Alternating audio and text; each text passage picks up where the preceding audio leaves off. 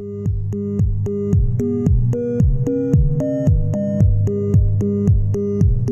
right, well, welcome to the Target 10 podcast, Intersections. I am your host, Matt Wagner, and I'm thrilled to welcome my two guests today, Steve Greco and Aaron Roberts. I would love for you each to give us a little bit of background about yourselves, and then we can dive right into our topic about gay culture and mainstreaming. All right, my name is Aaron. I work here at Target 10. I've been here for about 9 months. Prior to that, I was living in Seattle, working for an e-learning company there. And he's been stuck with us ever since. And I'm Steve, and I do things on both the commercial and the creative side. On the commercial side, I'm a partner in a company that streams classical music presentations called Classical TV across platforms. I also do creative work as a writer with Giants Are Small, the production company, and I am a novelist. Also, in the past, I've been a journalist. For a long time, I was at Interview Magazine, at The Advocate, and a number of other magazines. Well, thank you guys again so much for joining me. We're going to talk about today a topic that I find very interesting, and I know from previous conversations with you both that you do as well. And that is the question of sort of what gay culture is and how it is or isn't joining the mainstream culture, pop culture and otherwise, and what effect that is or isn't having on gay culture as a whole. And so I think maybe a first good question is, what is gay culture to you? How would you define it? I would define gay culture as ultimately it is a place in the world where LGBTQ people can be themselves, can be comfortable, and there's really no limits to that. It is about inclusivity. It is about building a community of people where you can really express yourself and be yourself and not feel any kind of shame about your gender, your sexual orientation, or anything related to that. Yeah, I would completely agree with that, except as someone who's lived through, revolution. I have to say that though I'm delighted to be living in such a, vital gay culture that seems in so many ways to be accepted and integrated into culture at large, I do miss parts of gay culture that we thought back in the old days would flower a little more vigorously. There's society loves the brunch bunch in us and the consumerists in us, but there was a whole side of gay culture that had to do with the gay imagination and gay spirit and things like that, which haven't quite made it as fully formed into the present day. And, we're still rooting for that. And one step at a time. So I would say gay culture for me is also part of that. And we're simply trying to figure out a way to institutionalize some of those dimensions of gay identity that aren't so vital as, the gay marriage planning industry. And what can you maybe, for those who would need more concrete examples, like what would be, can you give one or two of what you're describing? Well, sex or sexual practice is an obvious one. Back in the old days, before AIDS, there was this horizon of golden eroticized existence that went quite beyond specific sexual identities then and felt like the promise of our species. And there were kinds of explorations and kinds of discoveries possible, in every street at every moment. That got shut down with AIDS. And I would have thought that institutions that helped us help sluice to culture the result of our research and development in sex would have been more prevalent now. But no. Obviously people are having sex, but it's not that same elevated spiritual thing that was so common back in the old days. Well, so one of the things that that being a person coming of age in the gay culture that we live in today, one of the things that I feel like I've been a little bit cheated from, I guess, in a way, is being able to look back and see a time in gay culture when gay sexuality was something that was celebrated, and that was such a core of who we were, and so we expressed it freely and openly, and now we're moving, as you referenced a few minutes ago, we're moving into this like family normative version of gay culture, and that piece is being that like very animal and basal part of our culture is being I don't know, what would you say? Just softened. Yeah, and I celebrate that. I mean, I would hope to have a third marriage and adopt kids someday myself, or have them biologically. But some of the other things that make us special, that I believe in my own little brain, that gay traits that could have conferred real advantages on a primal horde other than more children aren't being used as much today. Things that have to do with visual acuity and planning and perception of time and things that we find expressions of in trivial ways now, but back in primal times, I think were essential to humanity's survival. We're kind of not getting credit for that, and also we're not expressing that now. Again, kids are great, and that's a lovely thing to do, but there are all of these other things that gay people, I think, could be helpful with.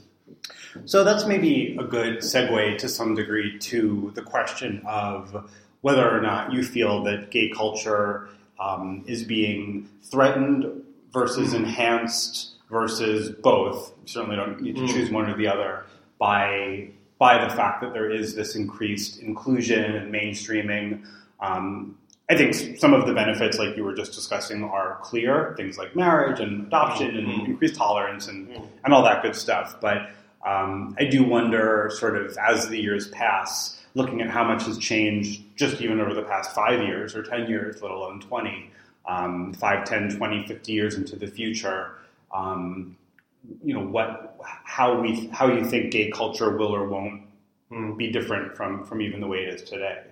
Well, don't get me wrong. I mean, I grew up in the 50s, and I knew what I was when I was 5, and I went to the library and read about these people called homosexuals, and I thought, that can't be right. That's just not right.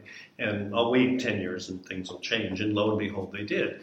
And so I'm super delighted with the way things are, and like I said before, one step at a time, and the inclusion that we have fought for, that we have purchased dearly, that we're enjoying now is monumental. But in my own life, my work as a writer is at least partly intended to keep some of these other more spiritual strains alive, perhaps for the next generation or whatever. So I would be looking for some of that to show itself in culture if things remain safe for us. And, we have to be vigilant in keeping things safe for us. Yeah, and I would agree. I think that it's wonderful that we live in a time where people can get married, where young people can come out and they're not facing the same adversity that they were at one point in history, how it would have looked. That being said, for me, the issue comes to play when it comes to cultural value, and I feel like as time progresses, we're putting more and more value on LGBT people who choose to express their lives in a very normative way, as opposed to the LGBT people who choose to express themselves in some kind of subversive way. And our culture, for so long, was predicated off of being subversive, and now we are at a place where we can be normative if we so choose, but in that process, that is what is prioritized, that is where the value is, that is where we're beginning to be taught that we are to thrive. Aaron, that's such a good point, and if you'll allow me to build on it, I can remember before AIDS and all of this sexualized, all of this space at the periphery of our civilization that we sexualized, the piers and the trucks and the public tea rooms and all of that. One saw the 7/8 one saw the 7/8 of gay men who weren't the ones in what I call the brunch bunch, in the bars that were labeled as gay. You saw the 7/8 of gay population who were not necessarily, editors and writers. They were, they're teachers and janitors and just, but they didn't necessarily feel comfortable going in. So you saw those, and you saw all of the straight and bi guys who wanted in a very innocent and probably uninflected way just to have some sex every now and then with another guy. It didn't turn them gay. Maybe some of them were on a path, but not all of them were. There was a vast under the sea iceberg of gay type, men especially, I don't know about women, whose currents and imaginations are not included in the accepted gay stratum that we see on Will and Grace. Yeah. So I have a follow-up question for that, but I will interject. I meant to say this at the beginning, just to acknowledge that we're talking specifically about gay male culture. Obviously, it's three men. Yeah. We often try to be, speaking of inclusivity, inclusive of the LGBTQ and otherwise, but just to acknowledge that I think because gay male culture and female lesbian culture are fairly distinct. Yeah. And I would love to do a show with two women, but we're not by any means trying to cover, LGBTQ culture. This is specific to gay male culture. So just to kind of throw that out there. Good point. But I guess maybe my question and quasi-challenge devil's advocate question is, while there are certainly, to your point about kind of it's easier to fit into a heteronormative box, even as gay men or lesbians nowadays. What about, aren't there also a whole subset of straight people, whether it's like hippie types, guys that go to Burning Man and want to live that experience year-round, and a million others that I can't think of examples of, who are kind of either forced to choose to abandon a particular type of lifestyle that they would ideally live year-round and maybe enjoy it once in a while, the same way a gay male who works at JP Morgan might go to Block Party once a year and kind of let loose. To what degree do you think it's different for us versus straight people who maybe don't fit into or don't want to fit into a box? Could you repeat the question? A lot of us do. Do you know what I mean, though? I don't, and so I would like you to repeat that question, but I think one of the things you seem to be touching on is how much any of us self-edit to bring ourselves to the table where everyone's accepted. Having worked for 10 years at Trace Magazine and in a black-owned gay marketing and advertising, black-owned transcultural agency for advertising and marketing called True Agency, I saw a lot of talented people editing themselves and, watching their manners and all of that to bring themselves to the table where everyone's accepted.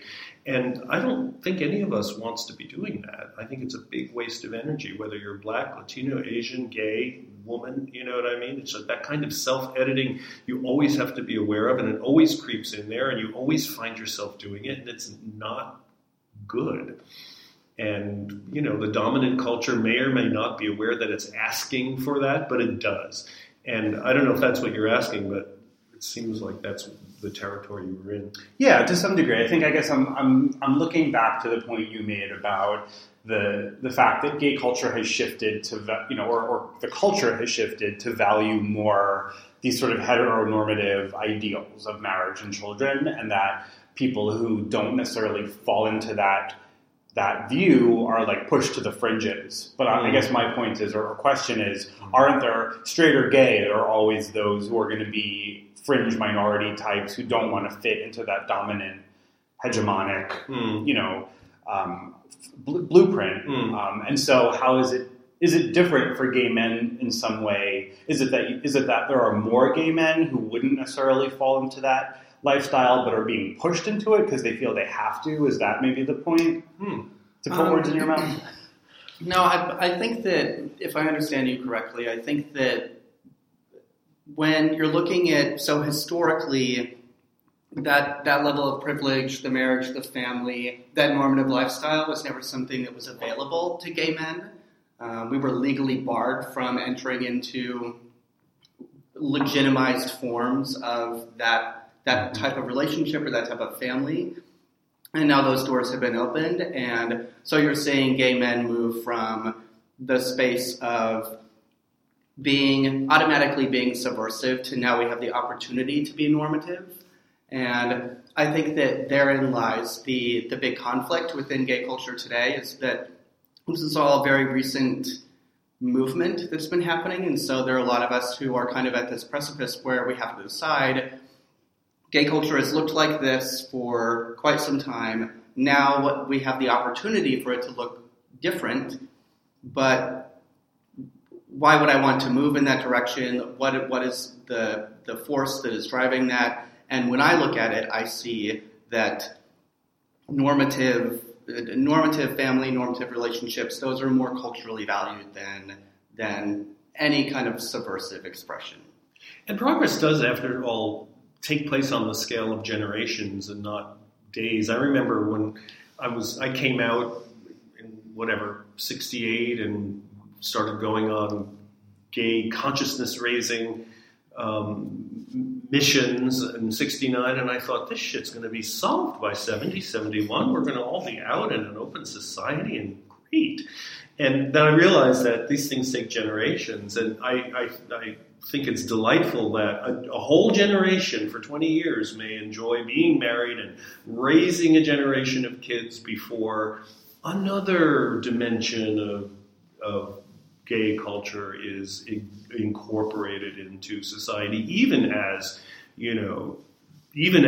trans issues are pushed forward and more women's issues are pushed forward, and certainly there's a lot of work to do on race. These things take generations.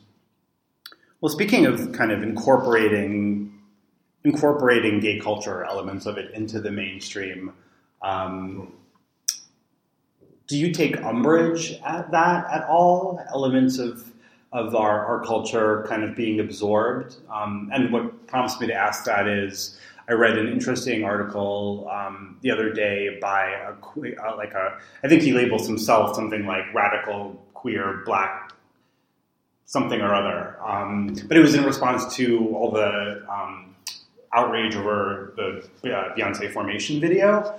And one of the points he made was that he's sick of seeing and hearing white people using phrases like on fleek, which I actually didn't even know had black origin, so that was news to me and interesting. But what are your thoughts on that? Mine are very mixed. The thing that comes into my mind when I think about that is that the show that popped up in the last year, what is it called? Like Blackish? No, the lip sync show. Drag Race? No, it's like a straight version. Oh, lip sync battle or whatever. Yeah. And I remember hearing about this, and I was honestly kind of horrified that this part of gay culture that has been a part of gay culture for quite a while, now that Drag Race and the whole drag queen experience has become much more normalized, has been pushed into the mainstream, not for gay consumption, but for the general population. And I think that my negative feelings about that come from they're not taking gay culture and presenting it from gay people, presenting it from a gay lens for general consumption. They're taking a part of our culture and they're making it theirs, which I have trouble with. I feel the same way. I don't mind them doing it. It's going to happen. I just want credit, and I feel, I think we know how much American culture has absorbed of black culture. And do you think that most of American culture really gets how much has come from black culture? I don't think so. And I just want credit, for the stuff we're giving culture. And also, for instance, Halloween is changing immensely, from what it used to be that I remember in the 50s, which at that point even was a parody of a fun parody of a religious thing. And now it's becoming National Dress Up and Try Something Else Day. And how fabulous is that? I think we probably need one every month. And I think it's like gays and trans people and that side of culture that's saying use Halloween to dress the fuck up, have some fun, try a new way, and see how it feels. I just want credit. Interesting. And how, I guess maybe maybe I'm taking that statement too literally, but how would we receive credit? Or is it more just like a general awareness sort of a thing? Brought to you by America. A hashtag, of course. I want everything to have brought to you by the gay mafia. No, endless chatter in the media and all sorts of pundits and op-ed pieces and all of these maunderings, some of them ridiculous and some of them wise. You know, when the New York Review of Books starts writing about what happened to Halloween, you know, and chewing on it in an academic sense, and when, you know, morning chattering, screaming TV has, you know, Lady Bunny on talking about, you know, Wigstock, and then we'll get as much credit as we need. Okay. I would just interject into that I think that for me, it definitely comes down to when I look at it, when the general culture adopts something, they have this mentality like they just pulled it out of nowhere. They just invented something. And what I would like to see, like you were saying, is a dialogue, a conversation, a recognition that, okay, no, we did not invent this. This came from a history. This came from subversive people creating something in their state of being marginalized. And, you know, people like Dan Savage have a really good way of putting ideas out there and motivating people to not just to take credit, but to vote in certain ways, to, you know, to activate, not just to sort of bring to the next dinner party some strong opinions, but to sort of scale the fuck up. You know, I mean, it's really about, and maybe that's just my sort of generation of movement thinking, but, you know, it's all very well to have great ideas and then to, you know, invent a kind of practice and process that allows the power of these ideas to scale up. And obviously, in a world with social media, there's never been a better time for it if we can pull ourselves away just a few seconds a day from cute kitty pics, which, as you know, I love. Right. Love a lot. You know. And actually, it's interesting you mentioned Dan Savage, because I was just watching, you know, a typical heartwarming Facebook video of a kid in some junior high school who has like a muscular dystrophy type ailment, and a girl asked him to the prom in this very cute way. You know, she said, "I'll ask you to the prom when pigs fly," and then opened this box where these balloons that had been turned into pigs floated out. It was like in front of the entire gym, you know, the entire student body. And I feel like those sorts of, not that they wouldn't have existed anyway, but those sorts of kind of, you know, anti-bullying / giving power back to those who ordinarily wouldn't necessarily have it or would be ignored, very much came out of the It Gets Better movement. Yeah, you know, that's right. I think hopefully we've been trending towards a kinder people anyway, but I think he really gave a jolt of energy to the movement of kind of treating people well, you know, not bullying, not being an asshole basically, and seeing all of these kind of you know, random expressions of kindness type videos and sentiments and whatnot. Wow. Is related to it. I don't want to take us off topic, but did you just say that you think either the U.S. or the world in general is trending toward a kindness? I feel like...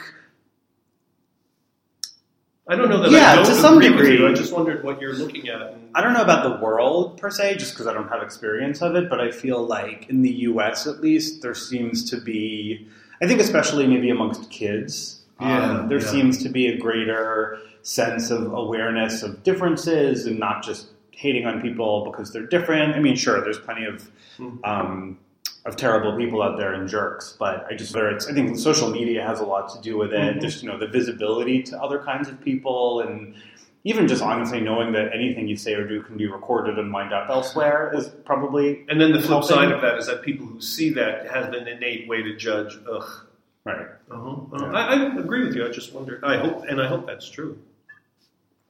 So here's a bit of a different, related but different topic / question, and that is something that we talk about, and it is talked about a lot, is whether or not gay bar culture is disappearing. And so I guess maybe two-part question. The first would be, in your experience, to what degree do you think gay bar culture is disappearing? And I think the flip side of that being as it relates to apps like Grindr and Scruff. And then a broader question, which is, to what degree do you think gay culture is tied to gay bars in the sense chips that result in culture? And do you, if you do think, I guess it's three parts. If you do think gay bars are disappearing, does that mean that it's affecting gay culture? Well, I think that that's a little bit more difficult for me to speak to because I have never known gay culture apart from Scruff and Grindr. By the time I came out and had established myself in the gay world, smartphones were a thing. We had Scruff, we had Grindr. So I have not personally seen like some kind of dramatic shift in which, one day the gay bars were full and then Scruff came out and they were empty. That never happened for me. That being said, I live in New York. There is a thriving gay culture here. So when I go out on Friday, I still see plenty of people going to gay bars. I don't think that they're disappearing. As in terms of their connection to gay culture, I do think that they're significant. I think that there's something to be said about having these physical spaces where gay people can come together, socialize, drink, which is a gay market I know we love to do. I think that continue to exist. You're reminding me, I'm flashing back, when I first got to Cornell in '68, there was one place for gay people to go on Saturday night, and that was a bar called Maury's, which was normally a straight bar, but on Saturday night it turned gay, and there was, of course, the transition hour when the house painters and prostitutes kind of either decided to stay or had to leave, and then the gays came in for a couple of hours. And it was a place where at least we could go. I don't know how safe we felt, but we felt safe enough. And then in New York, gay bars did become safe places, after Stonewall, and we were resolute about making sure they would be safe, and they were safe enough for some of us to have sex in fun ways, and they were safe. And God knows a lot of the people who owned and ran the bars, once the mafia was out, or sometimes even when the mafia was involved, these bar people were amazing community builders who understood how to use the power of congregation to bring people to get together. And I celebrate them, and I don't know. I don't go to bars as much these days, so I don't know if there are any fewer or more of them than ever. They're certainly louder and more crowded than ever before, and that can be exciting.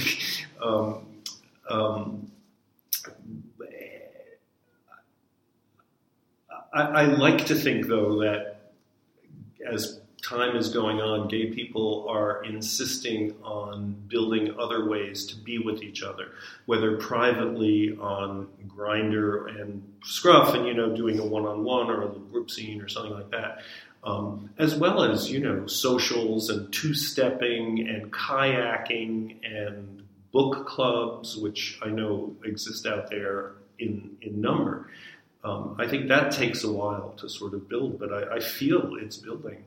And I don't think it negates bars or anything. I mean, people do love, those of us who do drink do love to drink. And, bartenders know that has to happen in moderation. Yeah. I don't know if that's a response. Yeah, no, totally. And I mean, I think I agree with both of you. I'd be curious to know what someone in Seattle or, Tucson even thinks about these sorts of things. In terms of, are gay bars declining? Are they about the same? And if they do decline, does that take away a vital part of their gay experience? Because they can't just walk into any venue essentially like we can, and you're bound to see a gay or two. Well, you raise an interesting issue. Does anybody count gay bars? Does anybody count, drinks served and, do an annual report? I mean, back when AIDS was happening in the very first moments, it's like, how many people are getting sick? Where are they getting sick?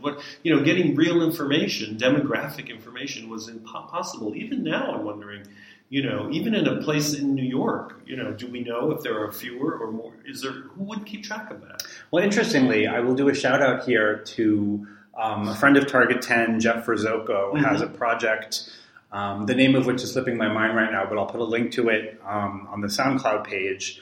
And it's an interactive map that lets you see the locations of all of the gay bars starting in, I want to say, the 1900s. Oh, fantastic. And you can literally move a slider up and down, and he's done a ton of research to pinpoint, and you can even see how the gayborhood, like I think the financial district or sometime like all the way far downtown used to have a cluster of gay bars, which you never, back in the day, I never would have suspected, and you can kind of see them like migrating. And he gets his information anecdotally? How does he get his I think he gets his information from all sorts of sources. I think internet research, old books, and stories. But sounds like amazing work. It's a cool project that I think he's looking to expand to at least San Francisco and other places. I mean, because the bars have been important. They're one of the few places in culture that have the word gay on the door. I mean, not really, but it's like if you're gay and you think, where do I go? It's like the place that's called gay bar. And, so for that alone, it's magnet use. It's been important just to get somebody into the same room who made the same choice to be in that room. Well, and on top of that, I think that there's something to be said for the pockets of gay culture that are still considered subversive. I'm, of course, thinking of places like the Eagle, Nowhere Bar, these places that still cater towards a different type of gay person than the ones you see on television most often. And I think that for the people that go to those bars, they're definitely very important, and they say a lot about the culture and getting that culture together and making that culture grow and thrive.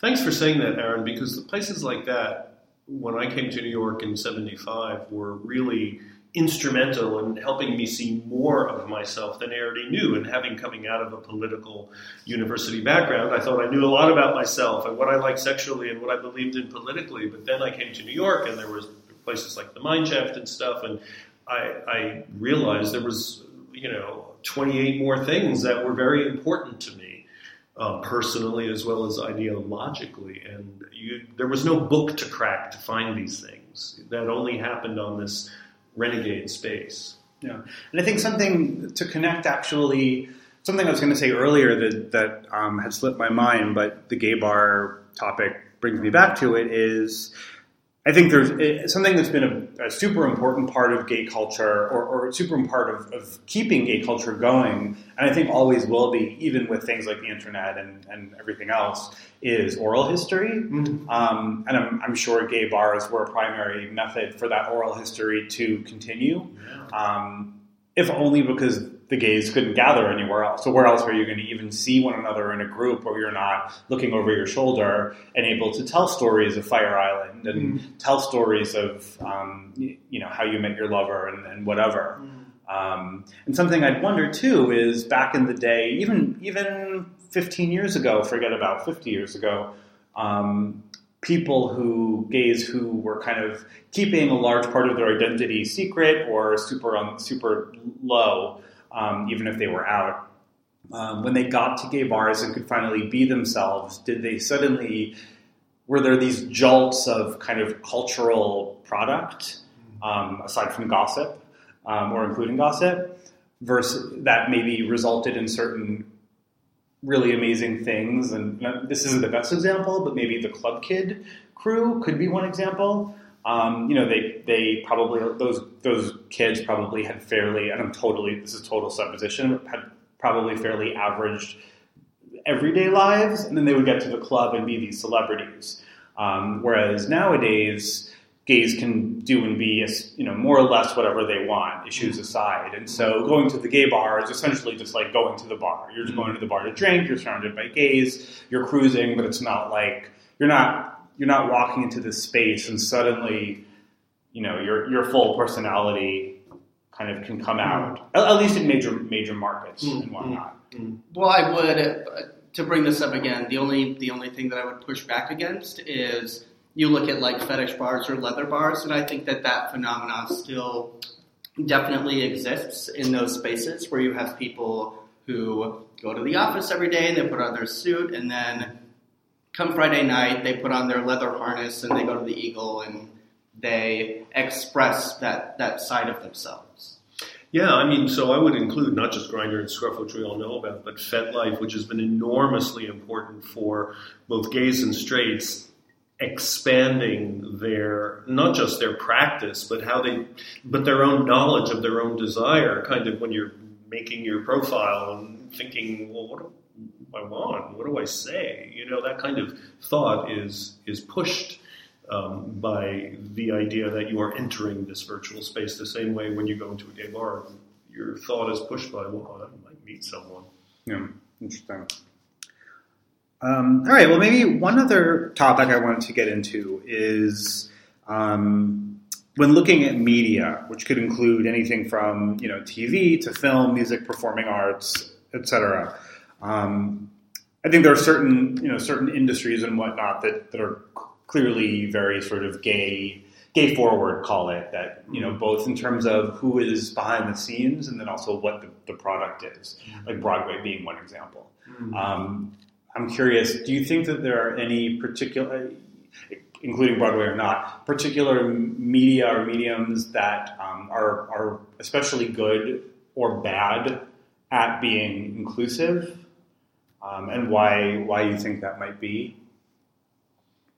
Well, I don't think you can underestimate TV at all. I mean, TV now, with cable especially, is undergoing what I think is a golden age of great writing and great imagination. And certainly not just gay people, but people of all kinds of diverse, sexual identities are not just included, but are central to plot lines and scenarios. I don't think we can underestimate how important Will and Grace was. I mean, just as a fan of mass network stuff, Will and Grace, incredibly well written, beautifully imagined, certainly of its time.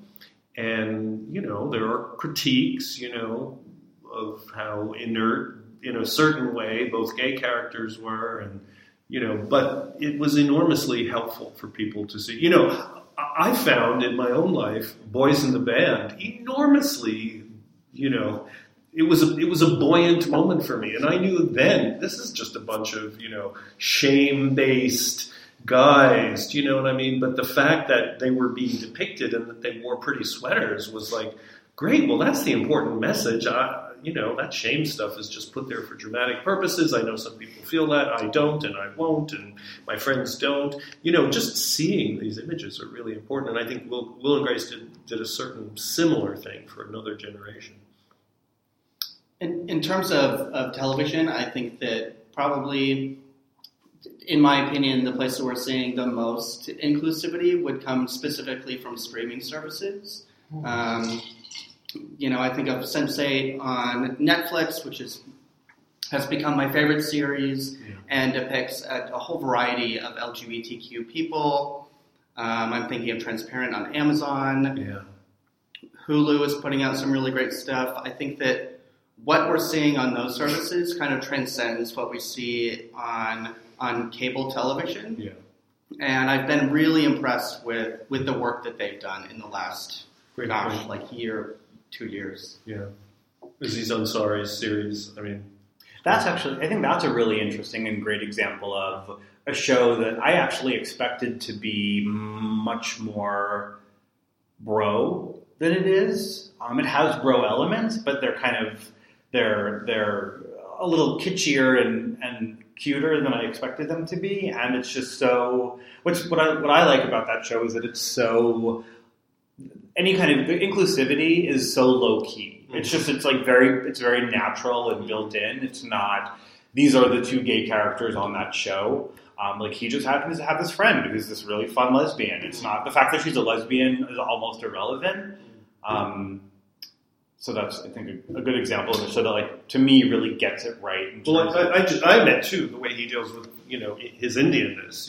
That totally, yeah. Too, is, just an amazing Bechtel positive, not just a guy who's called, I forget his name on the series. Something else that's also kind of interesting as it relates to TV and otherwise, but is, I think aside from series and content that's inclusive is shows that have very gay sensibilities, that have audiences that certainly include a lot of gays, but a lot of straight people as well, who may be almost getting to the point of, is gay culture being appropriated to some degree, is just very gay, and it's almost like in its inherent form. And I think a show that I think of being that way is Scream Queens from Ryan Murphy, which I honestly couldn't get into because it was almost too ridiculous for me. But it's such high camp, and I feel like a lot of girls, I feel like I picture a lot of teenage girls. I feel like the audience for that show is probably gay men and like girls because Ariana Grande is on it, and those are probably her two biggest fan groups. I don't really have a follow-up point to that. but I guess it's just interesting that there could be this almost, I don't know if I'd call it subversive, but this like infusion of super campy, and this is my opinion too. I mean, someone else might not think it's campy. I think it is subversive. I mean, we see the videos of like the 4-year-old boy who's just doing an amazing kind of dance routine, and it's like he's been enabled by seeing these things, and he wants to do that. And it's not, I mean, maybe 1 or 2 are going to be swatted down, but a lot of those boys are going to grow up and say, I want to continue wiggling and fucking get out of my way. I find that very revolutionary. Well, and what's his name? The kid who, the slightly older one who was seen in Vegas by the news camera, oh my gosh, voguing, he wound up being in an American Apparel campaign. I didn't know that. Yeah, his own line of stretch pants. Something like that. Cool. We have covered quite a lot. Maybe unless you guys have anything else you want to talk about, maybe one final question. This is putting you on the spot a little bit because I didn't ask you to prepare anything in advance, but are there any particular, I know you've got gay cultural content that you think would be kind of requisite? I don't know there's a lot, but like if you could name a couple of things that are just your favorite that you would recommend people check out. Matt's pointing to me. Yeah, sorry. Steve Greco. One of the things that I do is administrate this LGBT Fiction Award for the last 28 years that I co-founded. It's called the Farrow-Rumley Literary Awards, and we are in the final judging period of judging the novels that have come out last year, and our ceremony is in April. But I'm knocked out. I mean, I'm just floored by the diversity, the power, the depth, the sensibility, the subtlety of thinking of the authors whose publishers have submitted this year, 55, 60 books, including some magnificent great books that will be read 400 years from now. I don't want to name any because that might be unfair, while we'll be doing our finalist list. But I'll tell you, if you want to read a book, read one of the books by the LGBT authors that have been done last year. They're just amazing. Amazing. And they're not all kind of highfalutin literary. Some are, and some are young adult, and some we've graphic novels. I mean, there's just amazing stuff out there. I'm very bully about that. It's cool. Well, I mentioned my favorite TV show right now, which is Sense8. Right. It's fabulous, and everyone should go watch it. Cool. Well, I will put links to both Sense8 and the Farrow-Rumley website as well. I think that about wraps things up. So thank you guys again for a very stimulating conversation. You're welcome. And this should be up at some point in the next week. So thank you guys for listening. And it looks like we have one Periscoper, so hello to you. It's probably my mom. And until next time.